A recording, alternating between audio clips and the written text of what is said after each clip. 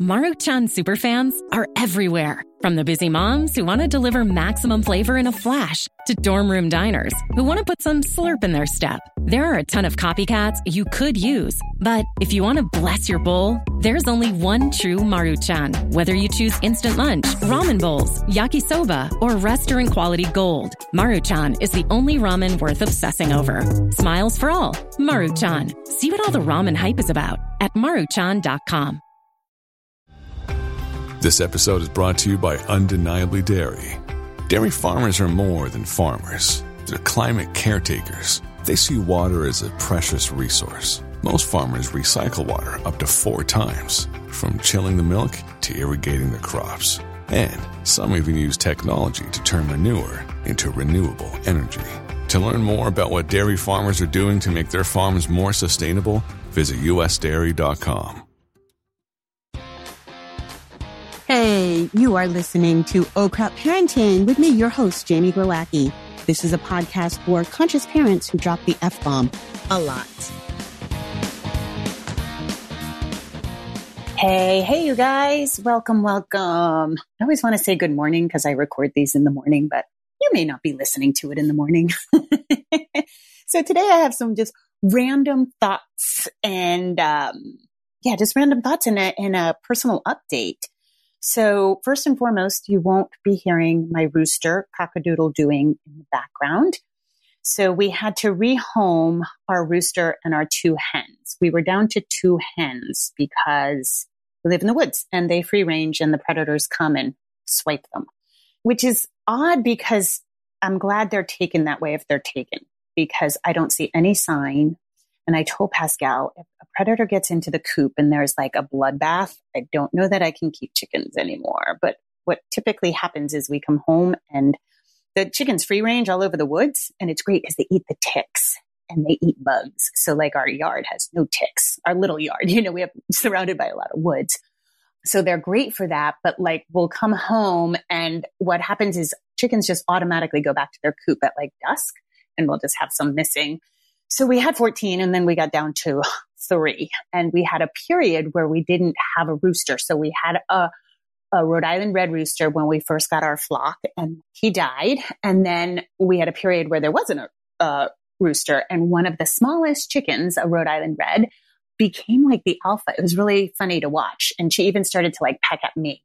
And then we got Doodle, our most current rooster, who was always so vocal. But they're very territorial. And there was another chicken in our flock that wasn't with them. So they were like, the 2 hens were sort of, we call them the OG. They were part of our original flock. And then this other hen was newer to the flock and they went after her. And my rooster was a very nice rooster. Roosters can really be dicks. And this rooster was pretty awesome, but he was pecking her to death, like crazy to death. It was awful. And he was like raping her all the time. I mean, chickens are pretty rapey anyway. It was awful. And I was like, Pascal, will you kill the rooster or we kill the hen? Because I cannot watch this slow death by beating. And we ended up being able to rehome that hen. But we can't introduce a new flock. And with only 2 hens, we only get 2 eggs a day. So we wanted a new flock. So we rehomed our rooster and our chicken and our hens, and we got 14 new ones. And we got them sexed. It's really hard to sex chickens early on. So supposedly we got all hens, but we'll see. Roosters are useful, but they can turn on you. Like roosters, I've heard horror stories of them like attacking kids and they can get very, especially in the mating season, they can get very rough. So that's my update on the chicken. So we have such cute little chicks. And of course they grow so fast. And Pascal was like, I just want them to stay little. And I was like, I know, Maverick was so cute when he was little. You were so cute when you were little. Babies of any species are so cute, right? Moving on, I wanted to tell you this really cute story that sort of reiterates a toddler philosophy of mine. So my gym, there's a person at my gym who lives on the ocean, on the bay that feeds into the ocean. And so in the summertime, every weekend we have paddle nights and we bring a kayak or I have a stand-up paddleboard or canoe, whatever your flotation device is. And we go paddle out and it's really fun. We have a great time. And so this time my coach's wife came with their kids and she has a 3-year-old daughter who's pretty shy. We're a loud group. So she was just being very, very quiet. And so we paddled to the sandbar and we just sit there and, we swim and whatever.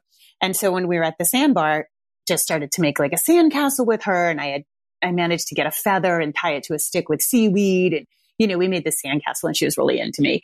And then later in the crowd, it was so cute. We went back to the house. We were having like a cookout and you could see she was like overwhelmed by all the people, and shy. But she came over right to me and she was so cute. She just put her hand on her hip and she just comes up to me and says, so what's your favorite color? It's like, oh, my favorite color is orange. What's yours? And purple. And we went back and forth. I said, what's your favorite number? And I think I broke her little 3-year-old brain.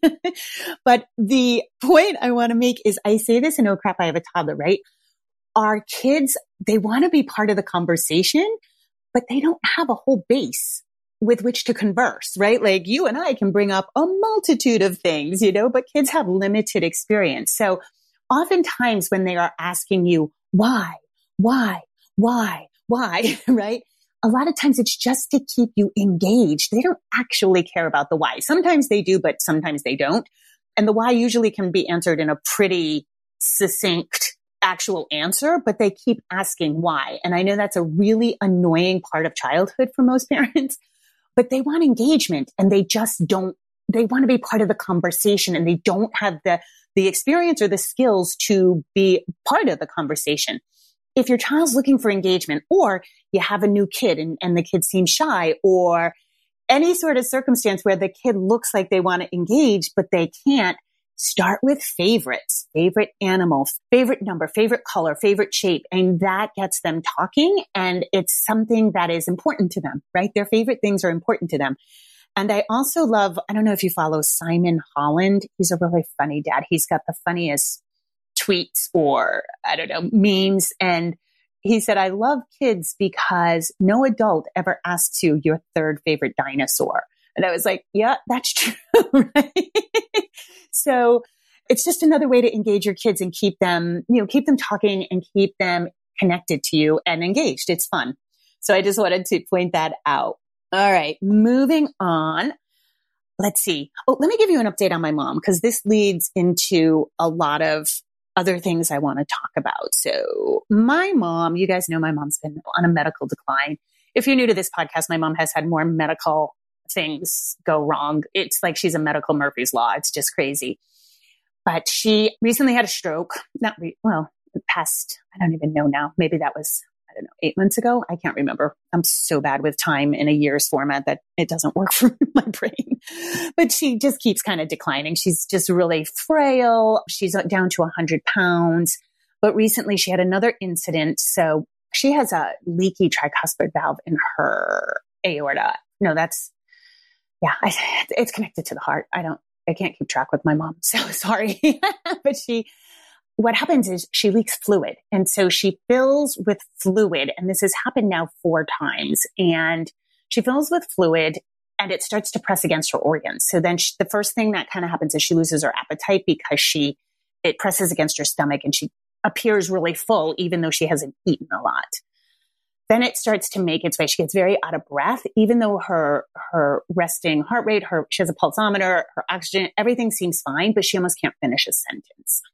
And then it starts to drown her brain and she appears to have like sudden onset dementia. She loses all her language. She kind of doesn't make sense. And so that happened again. And it's terrible because now we know the symptoms. She goes to the hospital. They gave her Lasix. She pees, 13 liters of fluid. But because she's so little, it's almost hard to see when she's holding the fluid. And so we've taken to like measuring her legs and her calves so we can, detect this faster. And with all of us, we just try to keep an eye on it and we can get her to the hospital in time. So anyway, this happened again recently and it sets her back because at her age, she's 77, but she already has such massive muscle loss, which is called sarcopenia. And I'm sure her bone density is down to nothing. So she's really a big fall away from death. And so every time she goes into the hospital, she's still, and so she loses whatever tiny muscle mass she has. And so when this happens and she comes home from the hospital and I watch her try to get some semblance of real life going on. And by real life, I mean going to the bathroom by herself, being able to shower by herself, being able to get up in the middle of the night by herself. It really is a wake up call for me because I can see how my mom is on the far end. Of course, she has rheumatoid arthritis, but my aunt is not far behind her. And my grandmother already died, and my grandmother had some of these things. And then my aunt has very similar things. And then my sister has very similar things. So I can see the trajectory of my medical history. And that is why I am so passionate about strength training and food, because I think one of the more telling things that changed my life, and I mentioned this in another podcast, was you are born with a genetic history, but those genes don't have to express themselves. Those genes are expressed through lifestyle and dietary choices. And that, when I heard that, going on 15 years ago from Mark Sisson, it blew me away. I was like, oh yeah, like that's how some people sort of escape their genetic history, right? So I've just been sort of galvanized again with watching my mom, because I know you guys aren't there yet, and maybe even your parents aren't there yet, but watching somebody get super frail, lose their muscle mass, and it's so scary because is she alive? Yes. Her quality of life has gone down by 90%. 90%. And so I know sometimes in the, health space, biohacking space, people get very obsessed with longevity. I'm here to tell you, longevity means nothing if you don't have a strong, healthy body. Watching my mom, her quality of life, I can't even describe it. So it always just makes me like, oh my God, okay, just keep getting strong. And so this is like a call to arms. My mom, as much as she has these, it appears to be random, I do believe the last 25 years for her, she could have made changes with her dietary choices and certainly with her physical health, like her physical strength. Yes. And my mom didn't take good care of her body. She's a boomer, and her and my stepdad drank a ton. They partied. Nobody worked out. I can't really blame her. They started to walk when working out became a thing, but she didn't take care of her body at all. And so it really stacks up, and it can really affect you later in life. So anyway, that's my oh my God, we gotta, I don't want to get panicky, but I do want to go back to, as much as I've said it before in this podcast, I want to go back to strength training for you guys, especially, I know my audience is mostly moms. This goes true for dads too, but you've got to start strength training after 40. Everything starts to go. Your protein synthesis goes down. So you have to sort of double down on protein to get all those amino acids to keep muscle. And you want to keep strength because the muscle is the biggest organ in the body. We used to say it was the skin, but now we know it's muscle, and muscle can make up 50% of your body. And having that muscle is protective, right? It protects you from losing your balance and falling. So those are the two things as you age. Those are the two things that get really scary. And this is how old people, their lives close. They get very small. They start staying home more. They get more fearful because if you can't balance and you continually fall, that's scary. It said that one of the biggest rates of death for the elderly is complications from a fall. So the fall itself isn't going to do that. But once you fall, you end up in the hospital. Once you're in the hospital as an elderly person with a compromised immune system, which most elderly people have just by default, not a lot of muscle, right? What happens is you're more prone to all the disease, and not diseases, but sicknesses you can get in the hospital, like staph, like pneumonia. So a lot of elderly people go into the hospital, get a pneumonia in the hospital, and then they die. So it's not the fall itself that kills them, but it's the complications from a fall. And then what happens is your rehab by nature, you're sitting still more, right? So keeping muscle on your body is not about vanity. And more studies are coming out. Even if you are obese people who exercise are way, way better off than, the skinny person who doesn't exercise. And that's why health at every size is a damaging concept, not on the obese side, which most people focus on, but it's damaging, I think, to the people who think skinny is healthy, right? So it's about strength. It's not about size. So keep up. And so on that note, I wanted to mention my friend Jen, who has not really ever worked out. She lives her life. She's been happy with her body. She's one of the very few people I know who has zero food issues, eats well, eats for when she's full, never had any dietary things, no diets in her youth, It's pretty rare to meet somebody, a female in America, who's never questioned food at all. Right? She said, I really want to start working out. So one of the things she did is she's working with a naturopath on her perimenopausal blood work, because when you start going into perimenopause, guys, that's where you just want to start paying attention. You want to start paying attention to your insulin. You want to start paying attention to insulin resistance, because we start getting estrogen dominant, right? And you want to get some blood work done and know where your hormones are, and not just your reproductive hormones, all your other hormones. Like, where are you with your cortisol? Where are you with your adrenaline?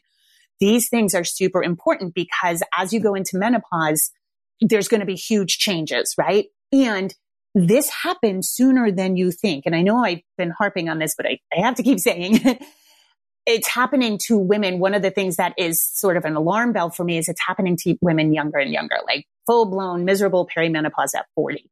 And perimenopause can take a long time. I'll be 55 this year, and I haven't had a cycle in 4 months. So I haven't gone a year without my cycle, but obviously I'm headed there. Right? But one of the things that happens, progesterone, estrogen, and testosterone, they all get kind of wonky. And for women, testosterone goes down, and testosterone is like, it's your energy. Most people associate it as a male hormone, but it is your drive. It can be part of your sex drive. It can be part of your energy level. It could be part of your get up and go. So Jen knew her testosterone was a little low. And so she asked me, she was like, what should I do? I'm thinking about kettlebells. And I was like, oh man, I love kettlebells. So I'm sure you guys have heard of kettlebells. If you haven't, they're weights. And they look almost like, remember those hippity hops we had? It was like a balloon. You could sit on it and it had like a handle on it.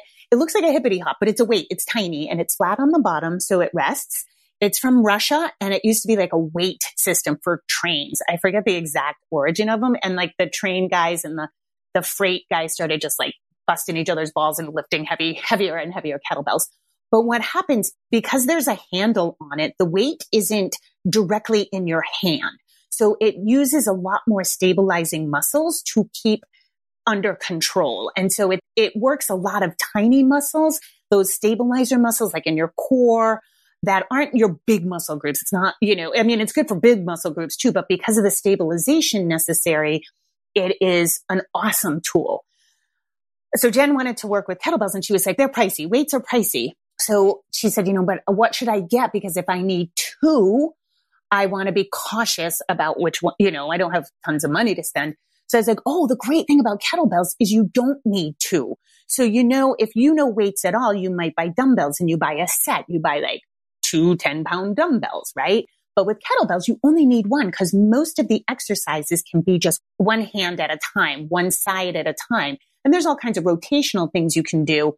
But I said, get a low weight, something manageable, because you're just learning. So something equivalent to like 5 to 8 pounds.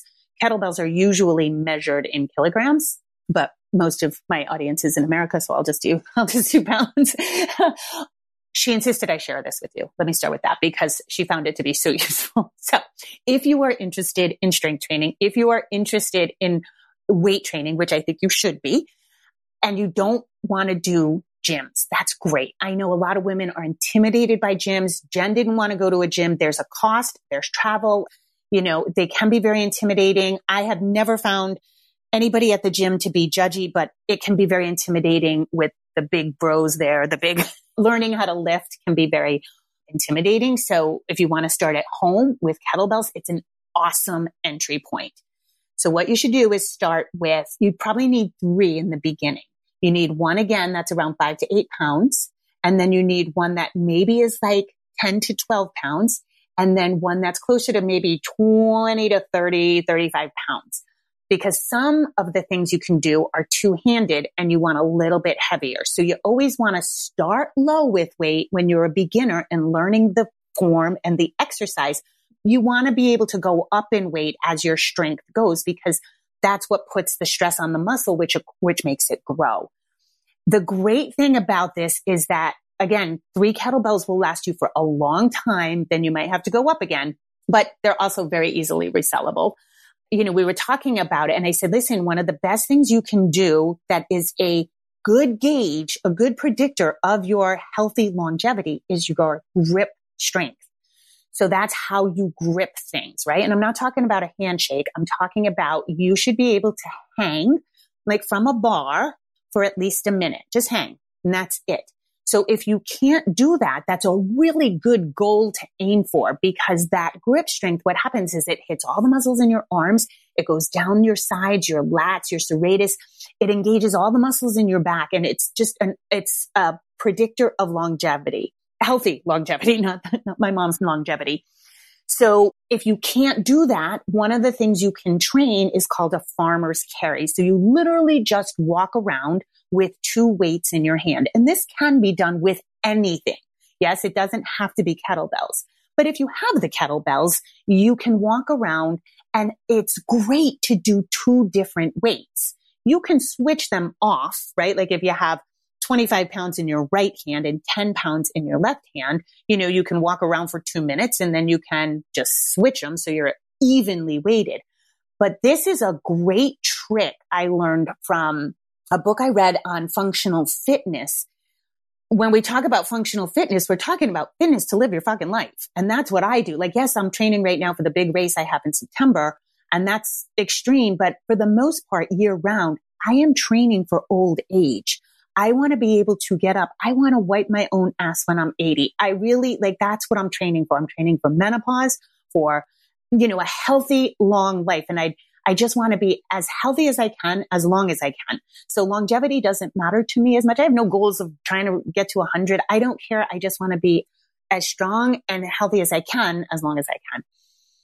One of the things is functional fitness. So if you're training, the reason we train squats, yeah, your booty's going to look better. Yeah, your quads might look better, but you also can get up and down better. You can get off a chair. Like a ridiculous amount of old people right now can't get out of a chair unassisted, like by putting their hands on the chair or on their legs, just can't pull themselves up. So again, that's what I encourage you to think. And so this farmer's carry with different weights is functional fitness, because when in real life, are you ever carrying 2 things that are even, right? Maybe at the grocery store, if you have 2 10-pound bags of potatoes, right? But typically, what do you have? You have a package of toilet paper in your left hand and you have your 45-pound kid on your hip, right? We are always uneven. And so I just think it's such a great way to think about getting stronger, particularly if you're in the camp of like, I hate working out. So many people come to me. I hate working out. I don't like sweating. I don't want to lift weights. Like I don't. Start with whatever you can. And walking is the best way to start. If you're at ground zero, walking 100%. I only wear a fitness tracker now when I do like low heart rate training, just so I can manage my heart rate. But I encourage you, if you're starting at ground zero, get just a cheap Fitbit or something, just so you can keep an eye on your steps. We know 10,000 to 15,000 steps increases your health by like 50%. It's the best thing you can do. We talked about, in one of the other episodes, I talked about NEAT, non-exercise activity thermogenesis. It's not bullshit. Like park your car farther away, right? You get to, when you're at a store, take the stairs instead of the elevator. All those things add up. And so that's like the best thing you can do. And then buy a couple of kettlebells. If you do nothing else, just walk around with them in your hand. And if money is a problem, honestly, the best muscle I have ever grown, I have a $5 5-gallon bucket from Home Depot, and I fill it with rocks. And you can walk around the block with that. You can take some rocks out and walk with 2. There's so many things you can do. You can have 2 gallons of water if cost is an issue, but just start building that muscle now, because it gets incredibly hard once you hit. It used to be 50, but now I'm hearing 45 to 40. You start losing muscle at a very rapid rate, and it's not that you can't get it back. It's just incredibly hard to get it back. So Jen, now let's get back to Jen and her kettlebells. That was the stuff she wanted to hear from me. But then she's been at it for about a month, I think. Like every day she leaves me a message. She's like, oh my God, I can't wait to do it again tomorrow. I am getting strong. And then she got some blood work done and her testosterone went up, and she can feel it. She feels great. she's like, I never thought I would be this person. I never thought I would be the person looking forward to working out, and I can't wait. But here's the best thing. She asked me, where do you put them? She has a little house. And I was like, I have a tiny house.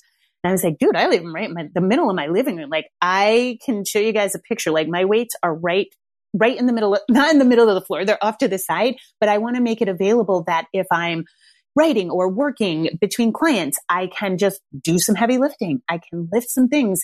It doesn't always have to be a quote unquote workout. It can be throughout the day. It can be when you have 5 minutes, pick up those kettlebells and walk around, right? Those all count. So I think we get really lost in this, like, I have to do 30 minutes and I have to do, my heart rate has to be this. There's so much noise out there about it, right?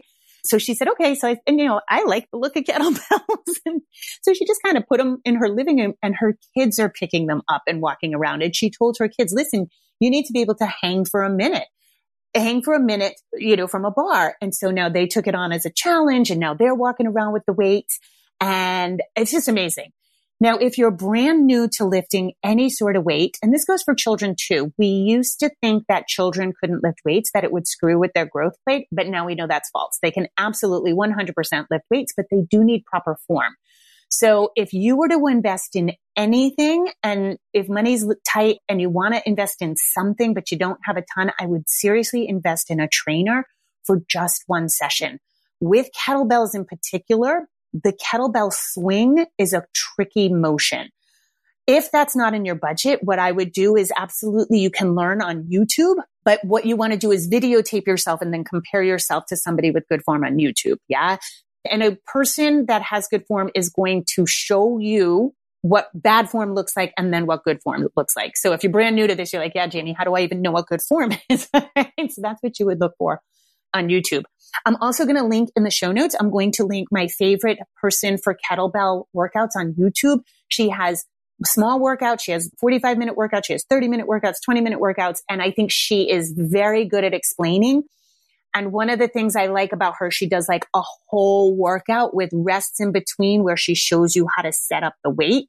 I think that is really beneficial. Sometimes when we try to do a workout off of YouTube, they just kind of give you the exercise in a brief video and tell you to do it 10 times. I don't like that. I like a whole thing. So I'll link that for you guys.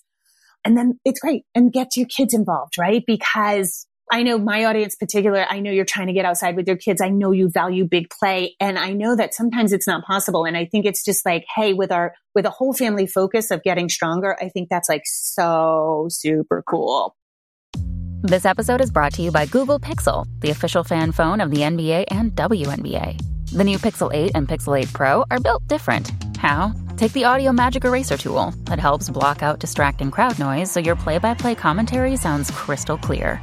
The only phone engineered by Google brings out the audio you care about so your videos sound as crisp as they look. Learn more at googlestore.com/pixelnba. Audio Magic Eraser requires Google Photos app. May not work on all audio elements. Okay.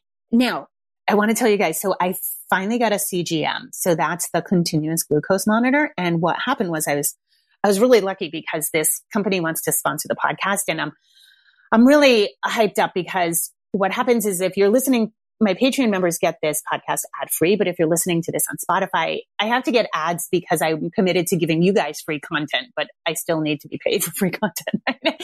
So Patreon, it's $1 a month to join and you get that ad free.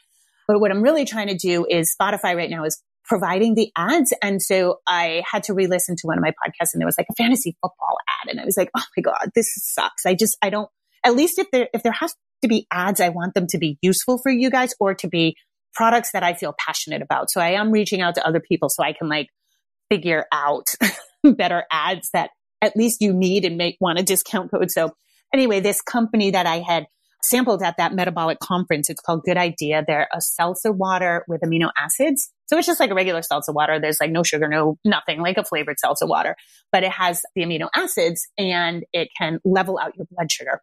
So they were interested in being a sponsor. And I said, well, that's cool, but I'm not going to recommend something without data. Like just because you say it works doesn't mean it works, right? And so they got me a CGM so I can track, right? And there's very controlled experiments so you can see how this product works. And what happened was in like the first week or two, I wasn't even getting sort of a blood sugar spike because the way I eat, and I do know how to eat like sort of metabolically well. So it was like not really great for an experiment. And one of the things they help me do is they'll set out a graph, like with all the, with the before, like this is what happened when I ate this, and this is what happened when I ate that with this good idea. It wasn't impressive, like the way I eat. So I was like, all right, what do I need to do? So I thought, oh, well, let me be in the space of a busy mom, right? Like a busy mom who's like, kids are in daycare, you're working outside the home.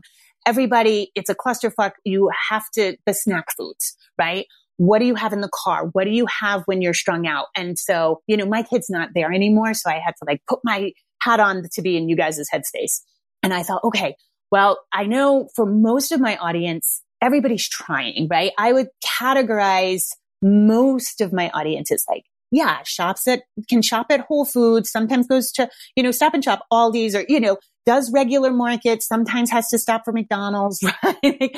I think we're all trying, but I think most people I work with are falling under that greenwashed category, right? That category of like getting at Whole Foods, trying to find things that like check all the boxes, but are like a quote unquote healthy snack.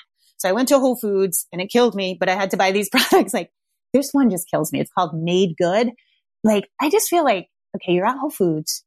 The packaging is great. It looks like recycled. It's really good packaging, It really makes you feel like you're buying something good. And the name is Made Good. Like, come on. So I got some of that. And so I decided I was going to do these experiments where let me see how this food affects me. And of course, this is all bio-individual. One of the great things about the CGM is that it shows how food affects you. So I can't say that this is going to be true for every person, but I do think there can be some universal truths.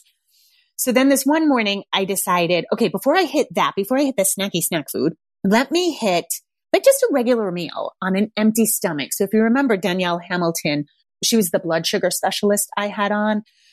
She really talked about naked carbs, which are carbs when you have a heavy carbohydrate load without any protein or fat to buffer it, right? And that the order you eat things in really can be the easiest hack to keep your blood sugar pretty stabilized, right?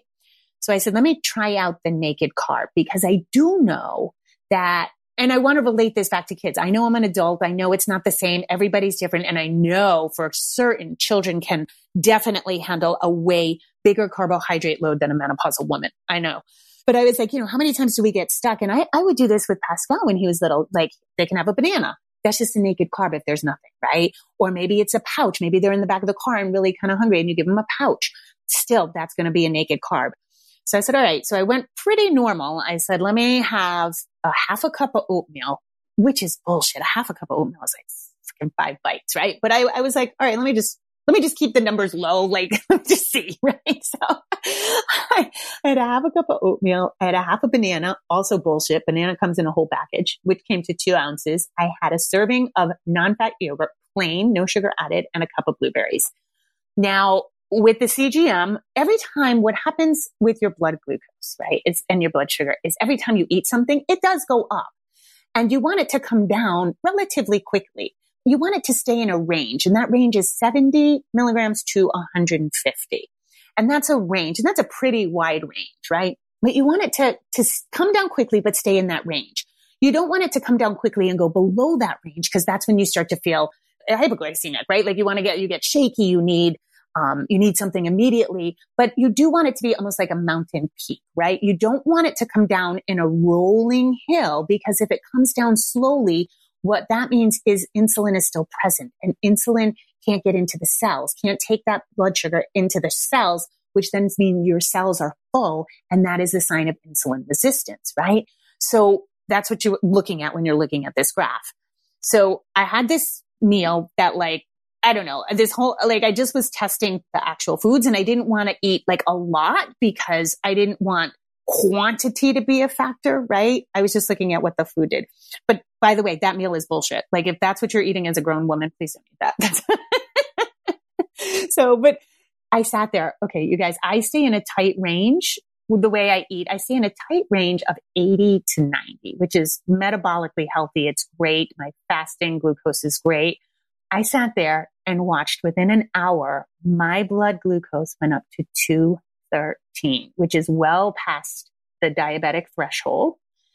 It came down fairly quickly because I have a lot of muscle. Muscle soaks up glucose. So the more muscle you have, the more carbohydrates you can handle. It soaks up the glucose and gets it into the cells. So 213, it spiked so fast. I was like, whoa. Now, I didn't feel any sort of erratic behavior, but this is where we say with kids, there are studies after studies that sugar, just plain sugar, isn't what like makes kids hyper.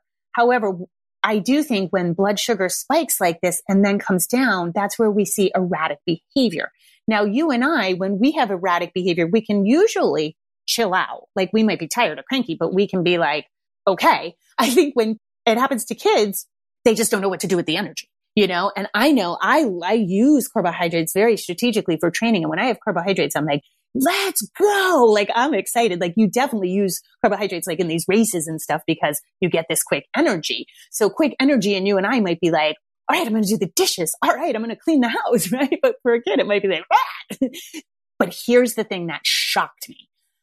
As this was happening, literally, I was so hungry for crap food. I almost ate all that stuff I bought from Whole Foods. Like all I wanted was like sweet. That's all. It was almost unbearable. It was so prominent. I was like, wow, I haven't craved like sweets in so long.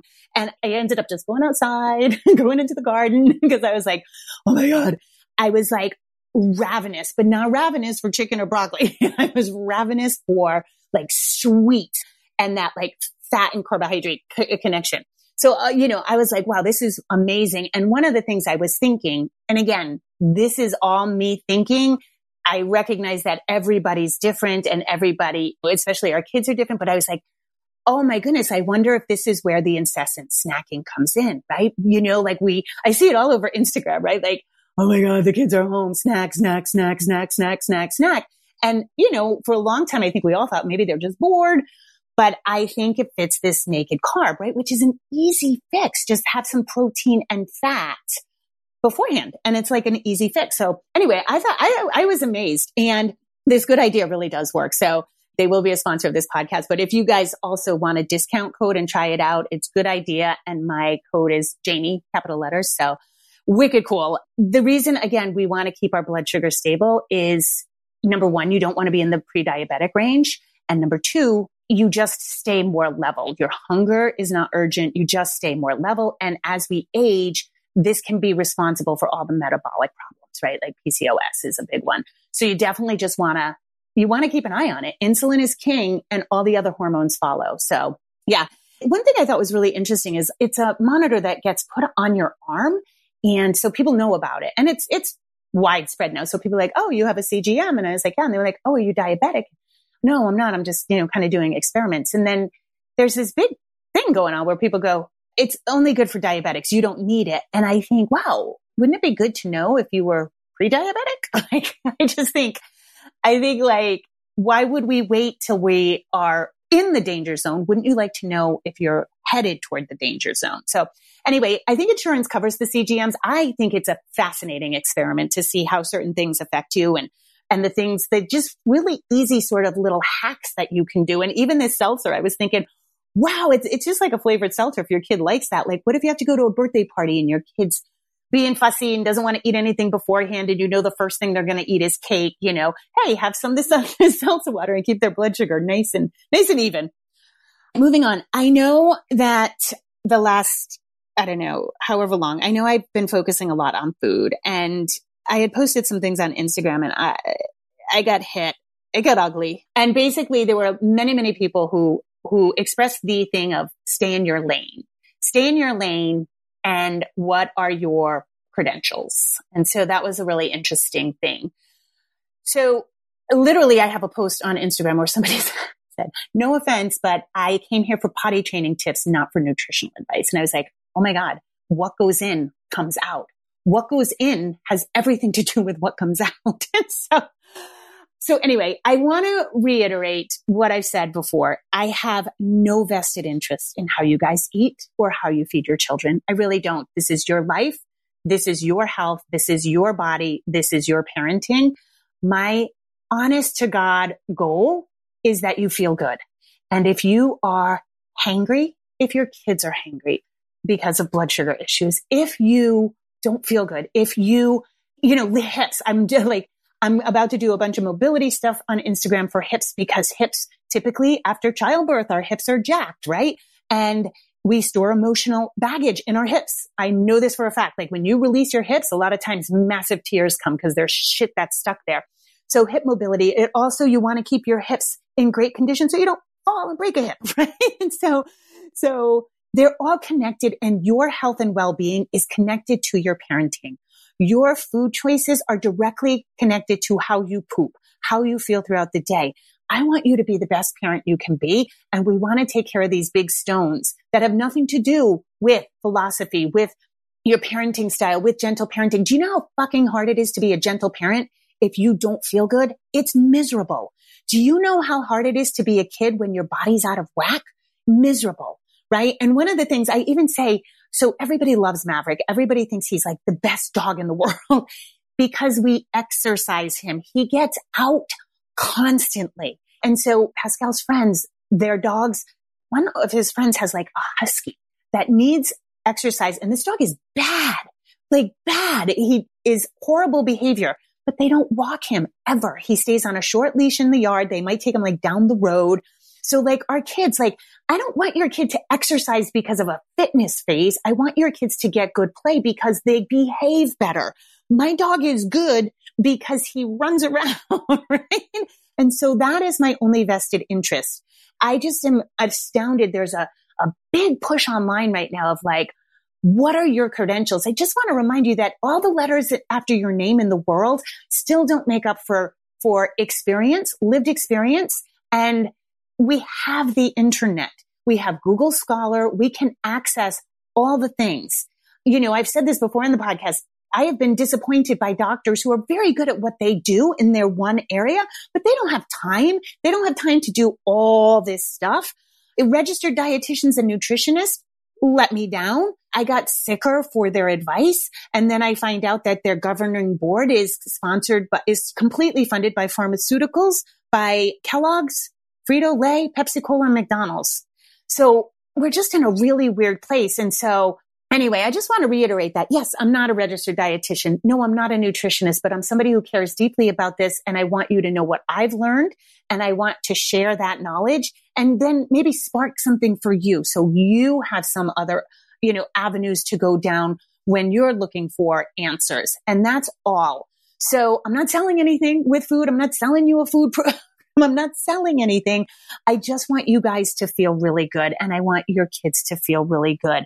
And so I feel like there's just a strange thing, One of the other things is like, I'm seeing rampant on, not the internet, but mostly social media, is this idea that you can't talk about food. Like, how we can't talk about weight. And I agree. We don't need to talk about weight with anybody, but I do feel like when we're talking about our kids and food, there's this, I'm literally seeing this online. Don't talk about it at all. Don't talk about it because if you, like, I can understand if you say good, bad, healthy, unhealthy. I understand how that's moralizing, but I maintain that we can't moralize an inanimate object. You know what I mean?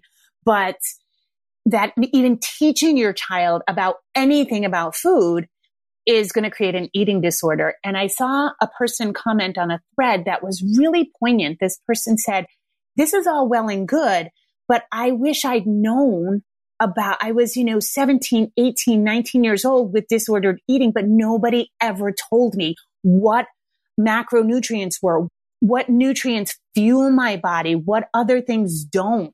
So I had no clue. So even in trying to attempt health, I didn't know, which I ended up with disordered eating. And it really struck a nerve with me because I've said this before, right? In my quest for finding what works for my body, I was led down some wrong paths. So I really wish somebody had taught me this. My ex-sister-in-law, she went for a gastric bypass and her insurance would cover it if she took nutrition classes. So she took this nutrition class and she came back to me, and this woman is a CEO. This woman is intelligent. She runs a bank. She's smart. She came back to me and she said, Jamie, did you know there are these things called macronutrients? They're carbohydrates, protein, and fat. Did you know that? and that you need protein. Like, I was like, yeah, I knew that. How did you not? So a grown woman did not have that information. So I do think it's really important to teach our kids. And yes, you don't have to make it horrible or not horrible, but I would argue that there are things that we should have in our body and that we shouldn't, right? And I think what's astounding me is I think it's okay. They're prevalent right now. The prevalent idea is that you must expose your child to hyperpalatable prepackaged food because otherwise you're creating an eating disorder. And this is on a daily basis. This literally is what I'm seeing from the experts is like absolutely 100%. If you don't have these snacks in your cupboard, your child will have an eating disorder. And I'm like, how about, I don't know. Like I just never had that at home. At home, my home was a base of nutritious food. I never restricted my child at parties. I never restricted him when he was out with his friends. Maybe when he was very little, I brought my own food, but I didn't do that. Like, I do think, you guys, there's this middle ground. I recently interviewed the food babe. Honestly, I admire what she does, but I will stop at McDonald's. I will stop. You know what I mean? Like, I think we do our best most of the time. And so I kind of wanted to say that because I just feel like, once again, there's like a pendulum swing. And I was like, I almost think we're creating an eating disorder here. Like if you expose your kids to this in your home, I think that's where picky eating can come in. So for example, everybody I work with, and I know I always use Pop-Tarts because literally I keep hearing about kids who only eat Pop-Tarts. So I use this example, even though it's probably on the extreme side. If you go by the prevailing wisdom right now, I can't call it wisdom, the information that experts are putting out, you should have a Pop-Tart every day because otherwise your kid will have an eating disorder. But then I have kids who get down to only eating Pop-Tarts. And I'm like, well, maybe if it wasn't at home, how did they get addicted to Pop-Tarts? That's what I'm not addicted, but their picky eating is whittled down to, right? Which I could argue was an addiction. But I'll just say like, it's whittled down to just this, but how did they get that? So like, I don't care if my kid has a Pop-Tart at his friend's house. Like, I don't care. But then if he comes home and he says, I want a Pop-Tart, that's not in my house. Do you know what I'm saying? So I feel like, how are these kids getting down to this one food or two foods that are these hyperpalatable snacks? I think it's because we expose them in the home, right? So if the home is just a base of nutrition, and literally, guys, that went into my factor of homeschooling because the stuff my kid was getting, he was getting cupcakes brought into the classroom, ice cream, they had ice cream day. He was getting a lot of treats at school. And I was like, fuck, I can't give him anything at home. He comes home and I have to be the nutritional base. I want to give my kid a treat sometimes too. You know what I mean? But he was getting it all outside the house. So I think there's a balance here. It doesn't have to be all or nothing. Like we've gotten so scared of eating disorders, which I understand, that now we're like not talking about anything, but in that is knowledge, and knowledge is power. And we go back to the example I used with Pascal and like carbohydrates and then protein and fat. And I was like, carbohydrates are awesome. They're like a sparkler though. And he played baseball. Baseball is a 2-hour game, right? So that burst of energy, that might be great if you're a sprinter, but for baseball, you're kind of hanging around, not doing too much, So I was like, buddy, it's like a sparkler. It burns out really fast. When you have protein and fat, it's like a candle that stays really steady and well lit. And so I didn't say, this is healthy. This is not healthy. This is good. Healthy is such a bullshit word anyway. You guys, like, what is that? When somebody says I eat healthy, I'm like, what does that even mean? There's so many variations, right?